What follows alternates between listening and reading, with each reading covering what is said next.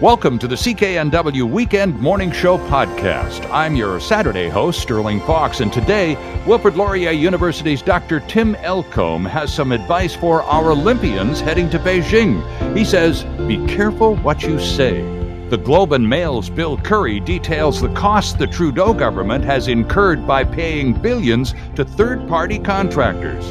And pollster Mario Canseco looks at who's behind all those annoying robocalls we get every day. So, let's get started. Dr. Tim Elcombe joining us now from Wilfrid Laurier University in Waterloo, Ontario, to talk about the Olympics. And, of course, they're only a couple of weeks away, and the security surrounding the Olympics, particularly by the host country, and the directions that athletes and Olympic delegations are receiving from their countries, basically saying you're walking into a real buzzsaw of communications. Dr. Elcombe wrote a piece called Get Caught Up in the Olympic Spirit, but keep your political eyes wide open. Dr. Tim Elcombe, good morning. Apologies for the technical issues, sir. Thank you for your patience. No worries. It gave me a few minutes to dream of 7 degrees and sunny. I'm certainly not experiencing that here. Yeah, a little cold in southern Ontario this weekend, Tim. No question about it. It is. But thank you very much. No problem on the delay. It's good to have you with us, sir. Now, let's talk a little bit about the directions that the United States and other countries, including Canada, are giving to our Olympic delegations, because essentially they're saying take burner phones and don't take your own personal devices because, well, it's going to be subject to the kind of scrutiny you can't even imagine. Are you on side with those warnings? Well, I mean, the reality is, if this is coming and being publicly presented, then I would think that people who understand what's going on in China in communications probably have some insight as to why that directive is coming. And so it's the idea of if the Olympics are going to be hosted in China, these were some of the challenges and issues that athletes and delegates and officials were going to have to deal with. And so right. the reality is coming quickly to having Beijing host the games.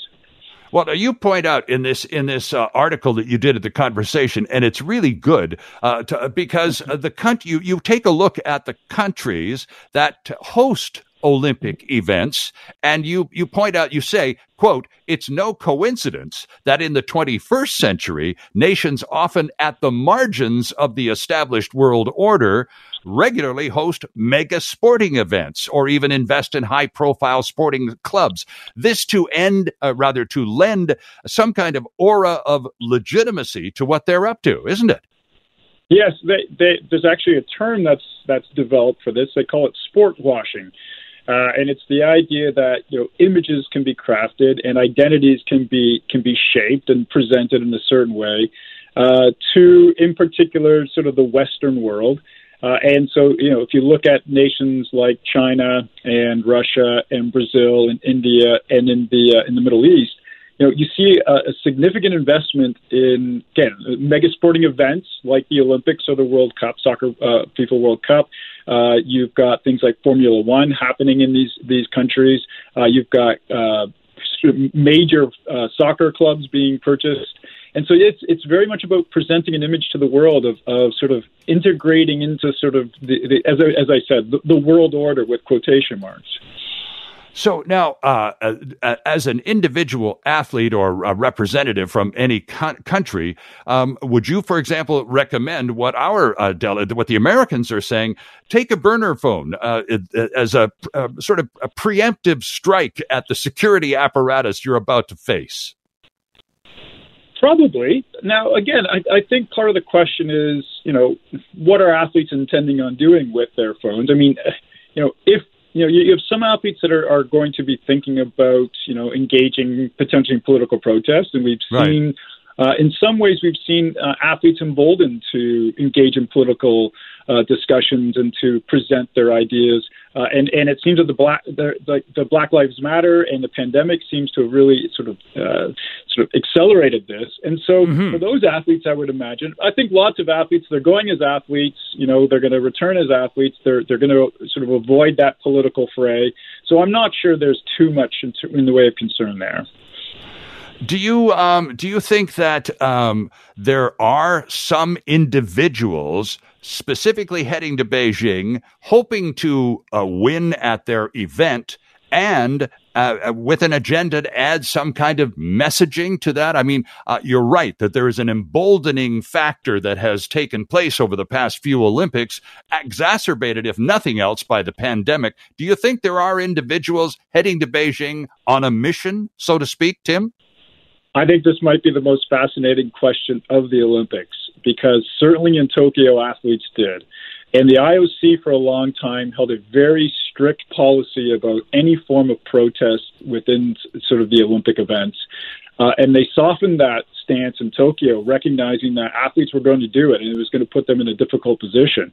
Right. This is a whole new ballgame.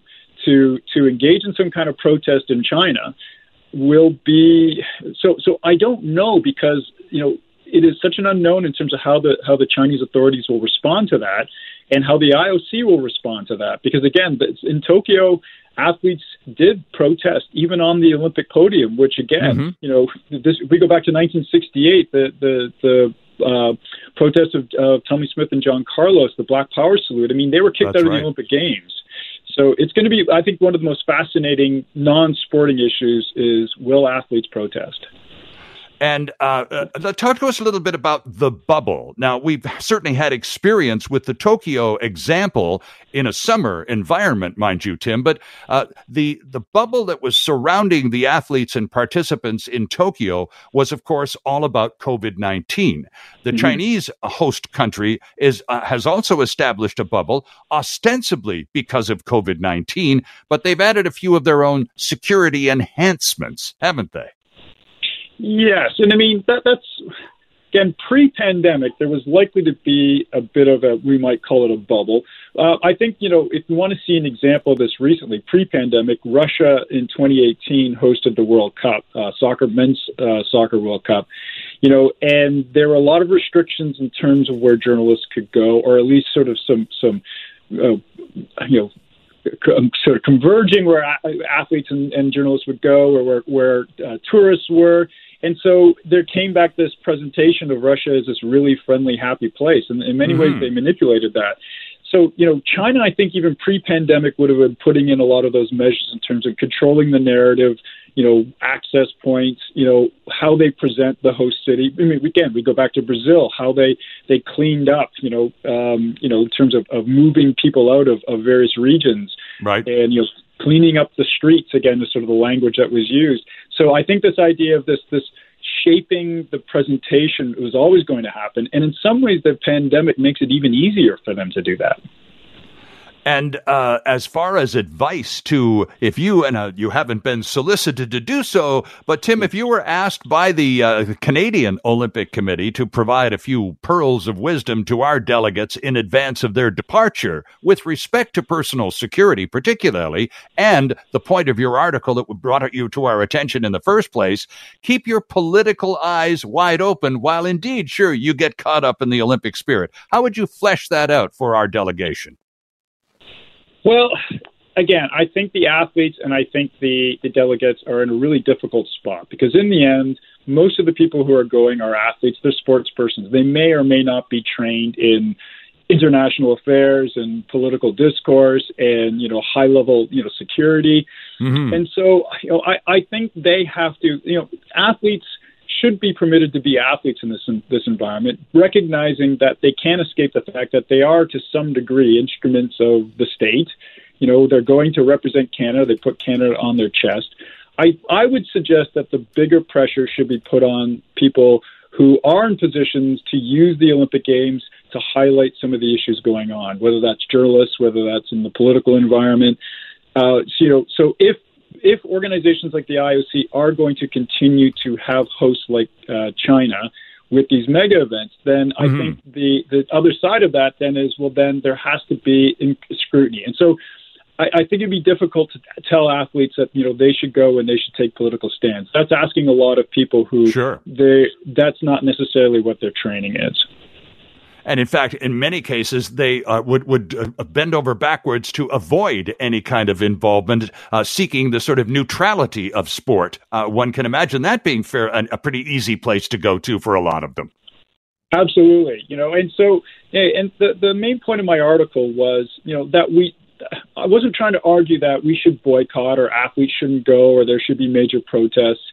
Right. But the idea is that we can't separate the political context from what's happening in sport. We never have. It's becoming so obvious and so overt now that, if we are going to watch the Olympic Games, we should cheer on our athletes. We should watch our athletes. We should enjoy the sporting activities. But I think It also is an opportunity for us to become more educated and aware of what's happening in places like China or in the winter when the World Cup will be in Qatar. Right? It's an opportunity to sort of widen our political scope. But at the same time, we can then switch and watch the sporting event as sport. When we had Dick Pound from the Canadian International Olympic Committee on the show a few weeks ago, Tim, he talked to us about those rules that have been established by the Olympic Committee themselves with respect to athletes and making political statements and those sorts of things. And subsequent, of course, to 1968, some of those rules were written for the first time, and so now there are those guidelines in place. And what the concern would be here is that China is using those guidelines as a framework within which they build their own security and surveillance systems. Yes, I mean, when diplomatic boycotts were announced by the United States and Canada and several other countries, China's immediate response was that they were politicizing the Olympic Games. They were using it as a political tool, and There was no place for that in sport. And this is echoed typically by the IOC. And many other sort of internal members of the sporting community, that the sport and politics don't mix. I'm just not sure you can take that point. I think it's fair to say that that there are complexities to sport, and that sport is at once political and not political, and athletes are going to participate in effectively games. It's the Olympic Games, but you can't separate not just the hosting of the games, but all the elements of sport and mega sport, and systems and government involvement and government support. And so I just think the idea that we have this clear division between sport and politics, the idea that sport exists in a non-political bubble, I just don't think works. Right. And we've certainly received an abundance of evidence over the years. Tim, it's going to be a fascinating Olympics. Are you expecting ratings?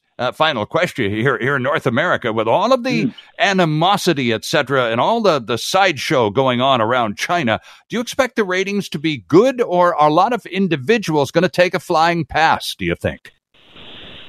Well, I would suspect they'll be good. I think there's going to be a lot of interest in terms of what's going on. I think the reality is that for some people, watching sport is the irony is that it's a bit of an escape from the problems of the world. Sure. Again, it's that's part of that idea of complexity of sport. In some ways, it's an escape from our everyday problems to sit and watch a game. But the other side of it is it's deeply embedded in all the problems that we live.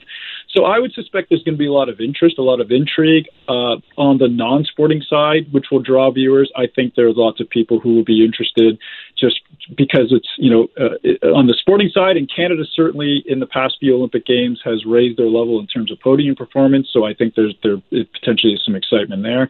So I would think that the ratings will be strong. But again, it'll be interesting to see what the reaction will be. No question. The article at theconversation.com, friends. Get caught up in the Olympic spirit, but keep your political eyes wide open. The author, Dr. Tim Elcombe from Wilfrid Laurier University in Ontario. Tim, thanks very much for this morning. Appreciate the opportunity.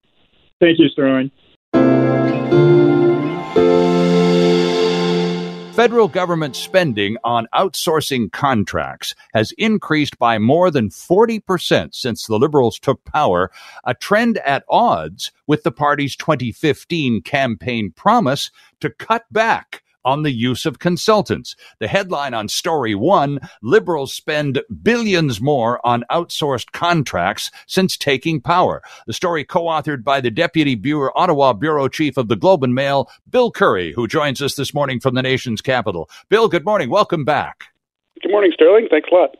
Good to have you with us. You did a two-part story, you and Mahima Singh, in the Globe this week, all about government spending, and the second half talking about the specifics of a consulting firm called McKinsey. But back us up, Bill, if you can, for a couple of seconds and remind us of what happened in 2015, because at that time, there was an actual commitment to reduce third-party spending by the federal government, correct? Exactly, yeah. So 2015, that was the election where the Trudeau Liberals defeated Stephen Harper and the Conservatives, and they said their big thing was they were going to run short-term deficits of $10 billion per year and wind that down to a balanced budget by the end of their term. Mm-hmm. And part of that, part of how they were going to do that in the platform was to do a spending review and find ways to save money, and they targeted outsourcing contracts for things like IT or management consulting as an area to save money. And so we went through the books over the years since then, because the most recent numbers had just been tabled. And clearly the trend has gone the complete opposite direction. It's been climbing ever since 2015. And this isn't just a pandemic thing. It was climbing right up to the pandemic and continued climbing into the pandemic. Yeah, Bill, now, correspondingly with the increase in public tax dollars being spent on third-party consultants or employees of one description or another, it's not as though the civil service hasn't grown in size since 2015 as well. Tell us about that part, please. Yes, definitely. So under the Conservatives, the size of the federal public service went down for a bit, and then the first few years of the Liberals, it climbed back up to where it was before, and then has kept climbing. So since 2015, the public service has been up, the size of it has increased by about 24%. And so economists are saying, well, what's going on here? Like, in theory, you might do more outsourcing if you were trying to cut costs and do less through the traditional public service. So right. What's going on if you're doing both? Why is the public service increasing by such a large amount, and you're also doing a big increase in outsourcing? Something here doesn't make sense. Exactly. So what is the government, because the Prime Minister was asked about this week. This has been a big story that you broke earlier in the week, Bill. So what's the official party line on this increase on both sides? Trudeau wasn't too worried about it when we asked about it. So he was just saying, sometimes you need outsourcing help on big files, and it's pretty interesting. Like, they made no reference to explaining why that platform commitment from 2015 came and went. All the three opposition parties, in contrast, are quite concerned about this. And the Conservatives have written a letter to the Auditor General. The Bloc Québécois and the NDP are supportive of that move, and they'd like to see an audit of federal outsourcing, particularly with, as you mentioned, the second story, which is a major increase in contracts going to McKinsey and Company, which for the first few years of the government was led by Dominic Barton. Exactly. He was leading McKinsey while also leading this Economic Advisory Council that gave the government a bunch of policy advice, which they then went on to accept. So he was on kind of both sides of that issue, and then after that advice came, the government, several departments turned to McKinsey to implement a lot of these things, such as immigration reform, and another big cost driver seems to be this ongoing problem with the Phoenix pay system, which just can't seem to get resolved. That was an outsourcing contract, and now they've got outsourcing contracts on top of the outsourcing contract to try to fix what's gone wrong. So, Bill, does your homework tell you that McKinsey has been the biggest recipient of the third-party contracts over the years? No, they're not the biggest. I think, we're getting into future stories I'm working on here. So, okay. We won't let the cat out of the bag too far then. Yeah, exactly. They're not the biggest, but they were notable because they went from essentially zero. They were not on the federal scene. They weren't getting any federal contracts in the last 2 years of the Conservatives, and it's just been on a sharp increase since. And it's also interesting, some of the McKinsey contracts are examples of what some of the unions are getting really upset about is, for instance, the McKinsey contract to work on the Phoenix pay system. It started at $4.9 million, and they just amended it in December. Now it's up to $27 million. So, wow. So that's kind of unusual. You have a public competition. All the companies compete for something. a company wins it at $4.9 million, but then after the fact, it becomes a much more significant contract. So raises some issues there. Indeed. So, Bill, in terms of justifying this to the taxpayer, the government doesn't seem to be particularly interested in having an explanation for all of this. What sort of reaction are you receiving from, for example, the private sector with respect to all of this excessive payment or perhaps even overpayment for services that should be provided by the civil service? I think you get different reactions. I've certainly had a lot of reaction from people who are involved in this. Either they are public servants or they are IT consultants. I've heard from some as well, or people have been consultants in other areas. I think part of it seems to be driven by, the federal public service can be an expensive way to go because these are permanent positions, and you've got to pay benefits and vacation and all that kind of stuff. So you bet. Yep. So it can, in theory, be cheaper to do a job by an external IT consultant. The flip side, though, is people critical of these relationships. Will be like the consultants come in, they recommend the government take a certain point of view or do a certain project, but then so that's their advice, and then they also bid on implementing the advice. So then they kind of it's to their benefit to make recommendations that only then they can implement. And the real challenge that the unions have concerns with is they'll say, well, it's fine to have if you have a real short-term need that's genuinely can't be done in public service, that's fine. But it's when it's things like Phoenix where it's just this ongoing core issue that the federal public service should be able to do in-house, and you're outsourcing that.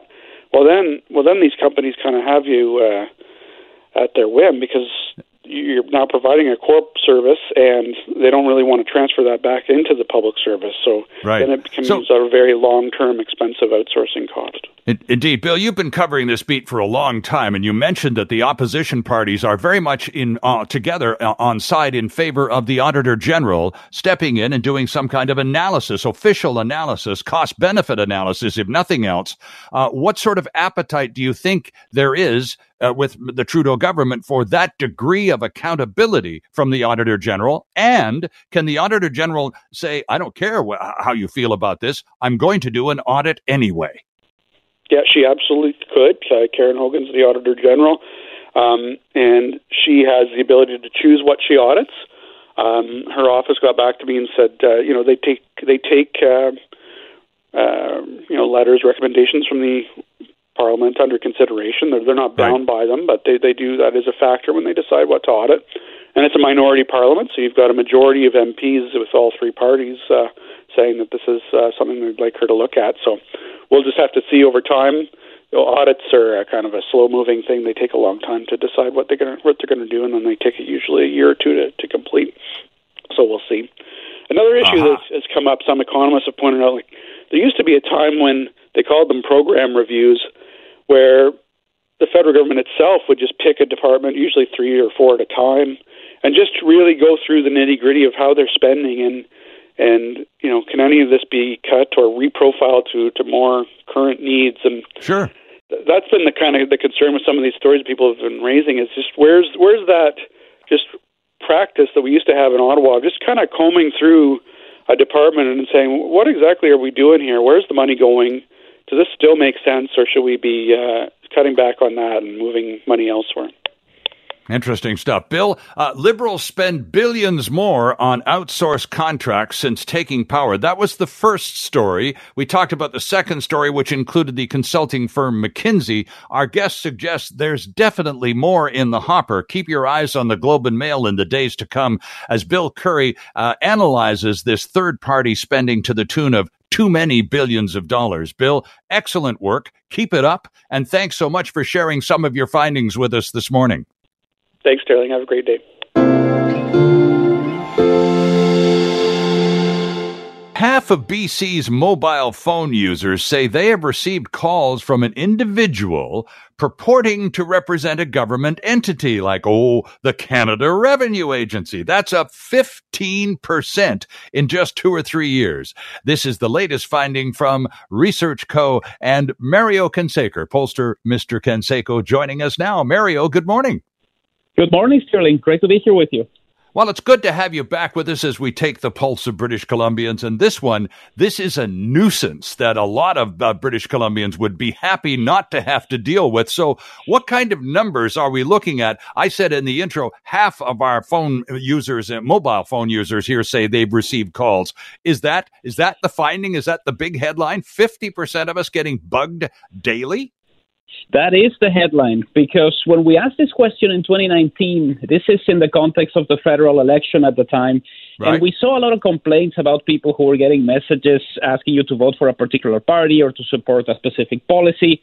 And when we asked about people who were trying to call you to get money, trying to say that they represented an agency, calling you in a different language, the numbers weren't as high as they are now. So what we've seen over the past couple of years is fewer calls related to political operations, more calls about somebody who's trying to get money out of you. And, the fact that half of us have been targeted by this over the past couple of months certainly suggests that it's not something that is getting better.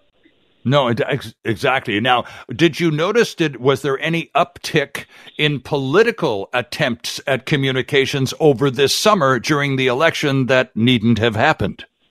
Well, that has been the major drop when we ask about this.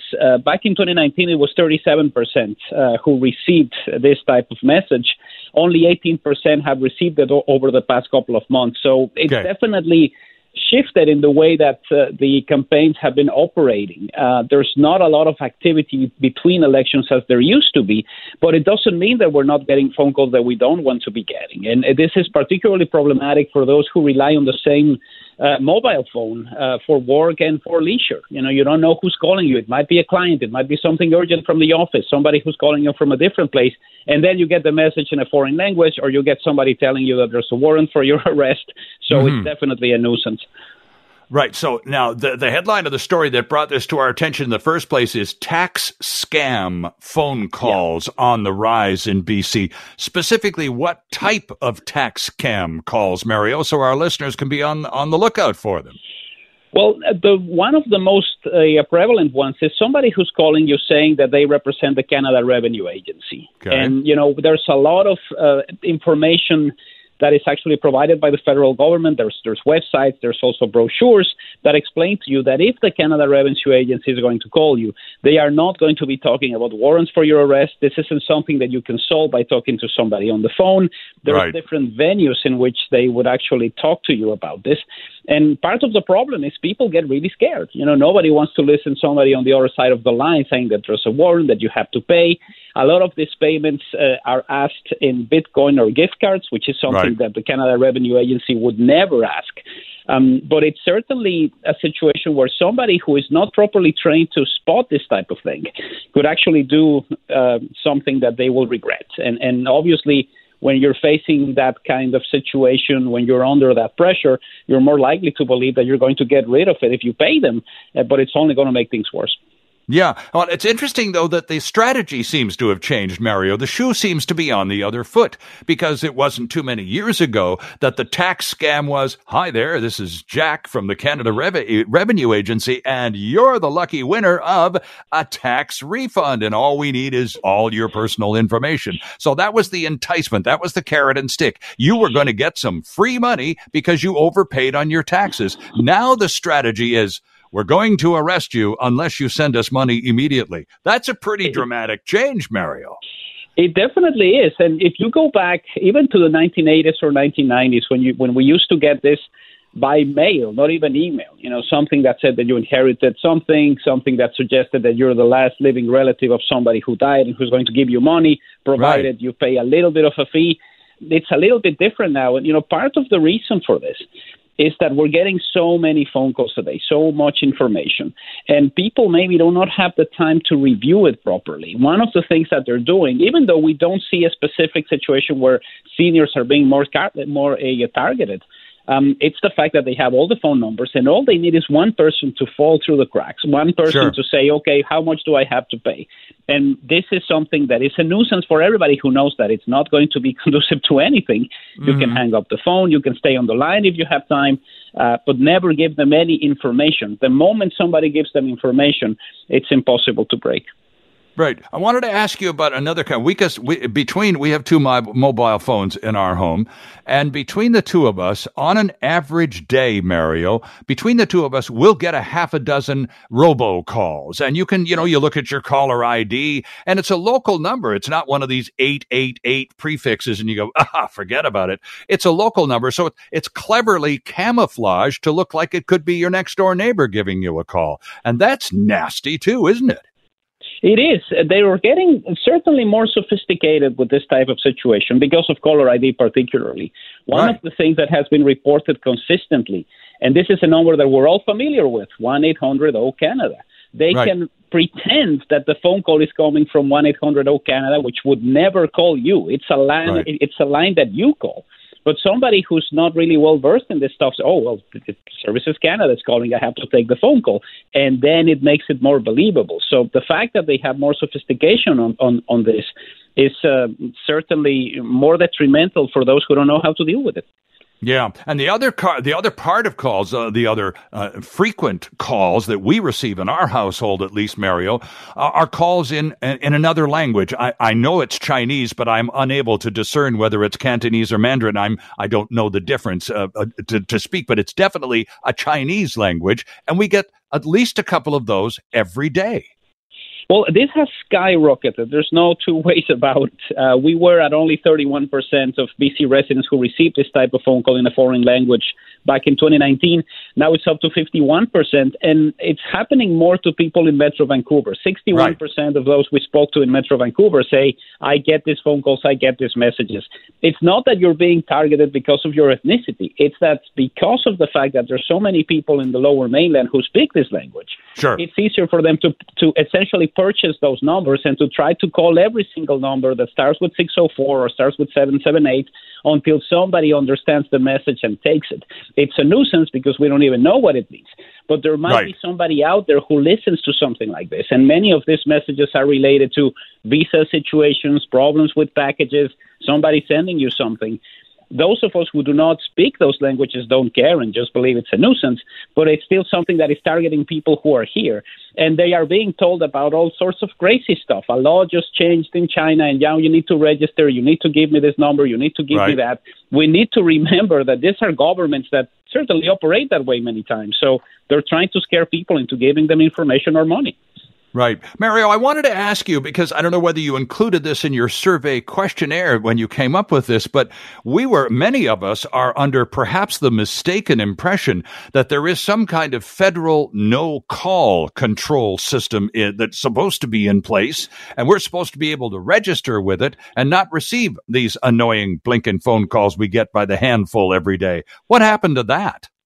There's a couple of problems with that, and I'm glad you mentioned it. It's impossible to apply this to people who are operating from overseas. So if you have a robo-dialer and you're in a foreign country, you're not going to be subjected to the do not call list. So that is one of the problems. What's also interesting here is there was an emphasis from the federal government over the past few years to really focus on spam. And that is the one thing that they're definitely targeting. Don't send people emails. Everybody has to go through a specific situation. But again, we face the same problem. If I'm somebody who's trying to sell you medicine or any other kind of service and I'm not operating from Canada, I'm not subjected to a spam list. So the rules are in place and they work very well for situations related to calls coming from Canada. But you can't really do anything if somebody's using their robo-dialer to do something about this. So more robust legislation at a global level would certainly help. It's been an interesting dilemma because when that came in, it was very challenging for a lot of people who are trying to do telemarketing. And in a way, we don't get as many telemarketing calls as we did in the early 2000s, right? So it has worked, but it doesn't work for something like this because it's not something that Canada can police across the entire world. Interesting stuff. Now, I'm glad I asked that question because I think a lot of us are under the impression that if you sign up with the no-call list, you should just be able to avoid all of this stuff. Well, if you're still getting calls and you're on the no-call list, the don't-call list, then that call pretty clearly is coming to you from outside of Canada. That's a safe assumption, isn't it? It's a safe assumption, and it's also what makes it so complicated. We've seen cases of people who get really scared and pay money, and then when they try to talk to the authorities will tell them there is nothing we can do about this. The way in which you paid, the fact that they called from overseas is going to make it very complicated for us to try to get your money back. So best course of action is to just hang up. It's not a situation where the Canada Revenue Agency would take these steps and use those venues to communicate with you. If this were something far more serious, they would not be calling you from a number with somebody who couldn't even know where they were calling from. One of the problems that we see with this is they're not even aware of the regulations. One time I had to take a phone call, and my reaction was to ask for service in French because it's the Canada Revenue Agency, and they hung up immediately. Aha, good strategy. That's very clever. And another way to avoid or reduce the degree of annoyance that robocalls seem to be able to provide every single day. Mario, thanks for this very important information. We do appreciate your taking the time. My pleasure, Sterling. Anytime.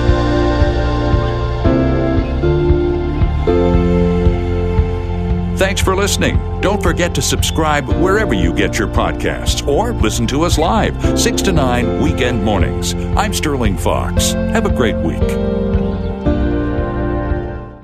Hi, it's Shauna, and I might be a bad parent because my kids think French fries are vegetables. Hey, it's Ryan, and I might be a bad parent because I went out for wings when my wife was in the hospital after giving birth. Johnny here. I might be a bad parent because in my house, the tooth fairy gives pocket change. But we're not alone. Len emailed us and said his 6-year-old daughter's Tarzan moment going from love seat to lazy boy by curtains made him more proud than any dance recital. And Andy left his 2-year-old at the rink. All right, guys, I'm sure we're not alone. Like Andy's kid. For stories and confessions like this, make sure you check out our podcast. It's called Bad Parents, and it's available wherever you get your podcasts. I left a glove at the rink.